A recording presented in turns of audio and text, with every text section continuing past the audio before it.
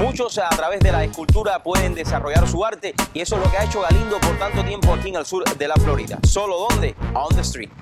Gracias por darnos la oportunidad de compartir contigo aquí. Cuéntanos un poco, he visto que te gusta mucho hacer la figura de Jesucristo. ¿Por qué? La cara de Jesucristo. ¿Por qué te has enfocado en eso? Siempre me ha gustado hacer Cristo, incluso cuando cojo un lápiz y quiero hacer un dibujo, tengo dos opciones, o hago un Cristo o hago un león. Esos son los primeros, el instinto me da por hacer ese tipo de dibujo. Por ejemplo, aquí tenemos el Cristo este que tienes acá. Este es un Cristo que estoy haciendo, que está en proceso de trabajo ahora. Es un Cristo con la boca abierta, está tratando de expresar algo, una interpretación muy personal de cómo veo a Jesús. ¿Y esta que tienes aquí? Este es un señor mayor que estoy haciendo, que está en proceso también, que se llama Amiki. Es un señor que se ve que está maltratado por los años, con una expresión un poquito preocupada de la vida actual, es un poquito conceptual, todavía el proceso no está, es madera con metal. ¿Qué tiempo te demoras tú en hacer, por ejemplo, este tipo de escultura? Hay piezas que me demoro de 20 a 30 días, depende del tiempo que le dedique, como esté inspirado, un poquito relativo.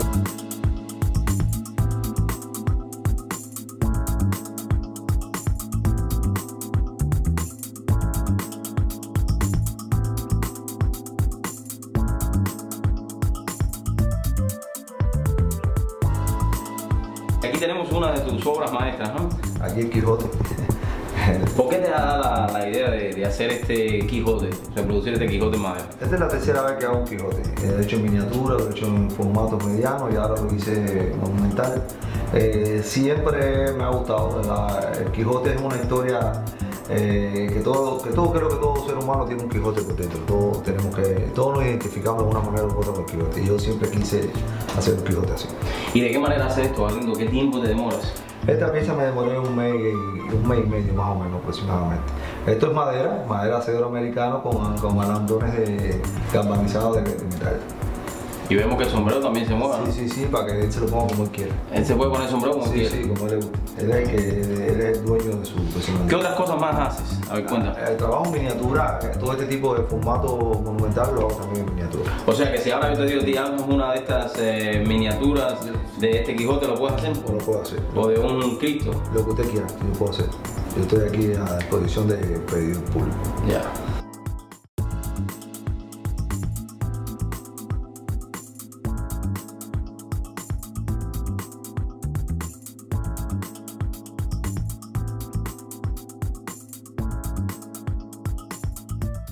Y llegamos al lugar donde Galindo, este escultor, hace las esculturas miniaturas para después llevar un proceso de oro. Galindo, a ver, cuéntanos un poco cómo funciona esto de estas esculturas en cera primero y después las tienes que, es el proceso para poderlas fundir en oro, plata, en cualquiera. Bueno, por ejemplo, esto es una pieza para que tengan una idea de cómo es el proceso. Esto se hizo en cera y la pieza después se castió en metal. Mira, ahí tiene el metal, como luce la pieza. La primera pieza se hace en cera y después se pasa al metal.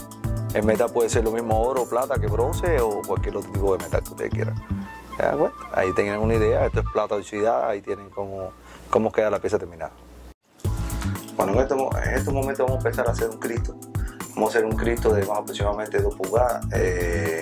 Como ven, es un bloque de cera. Vamos a empezar a hacerlo. Vamos a hacer aquí. Bueno, entrando un poco aquí.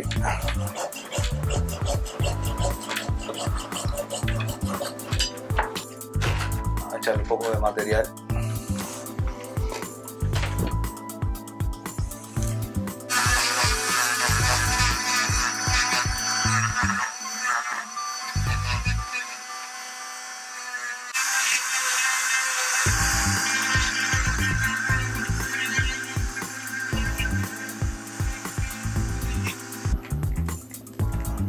Esta técnica la aprendí aquí en Estados Unidos. En Cuba trabajé mucho en miniatura, pero esta técnica la vine a aprender aquí en Estados Unidos.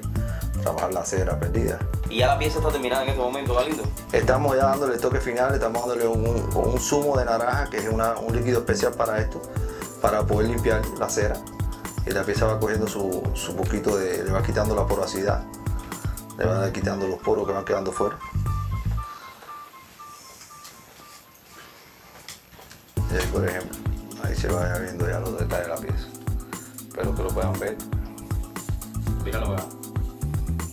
Completamente terminada, ¿no? Sí, ya está terminada. La pieza lo único que hay que hacer ahora es vaciarle, quitarle un poco de peso. ¿Cuándo te refieres, perdóname, a vaciarla es que abrirle un hueco por detrás? Sí, comer por atrás y dejarle nada más que el cascarón de la pieza para que la pieza no esté tan pesada, porque la pieza sin plata, en oro, es bien pesada. Y nada, y después fundirlo en el metal que tú quieras. Ahí tienes. Bueno, Galindo, muchísimas gracias por enseñarnos todo esto y trabajar hoy. Es un trabajo, es algo bien profesional, bien sencillo. A la vez, me refiero a sencillo, que es bien cuidadoso, que tienes que sí, delicado, delicado, exactamente. Pero me alegro mucho que tú hayas hecho este tipo de programa, porque mucha gente no entiende y no sabe cómo es el proceso de miniatura en la joyería. Es un proceso que lleva su trabajo, lleva su técnica. Ya saben, mis amigos, nosotros continuamos aquí on the street con Galindo.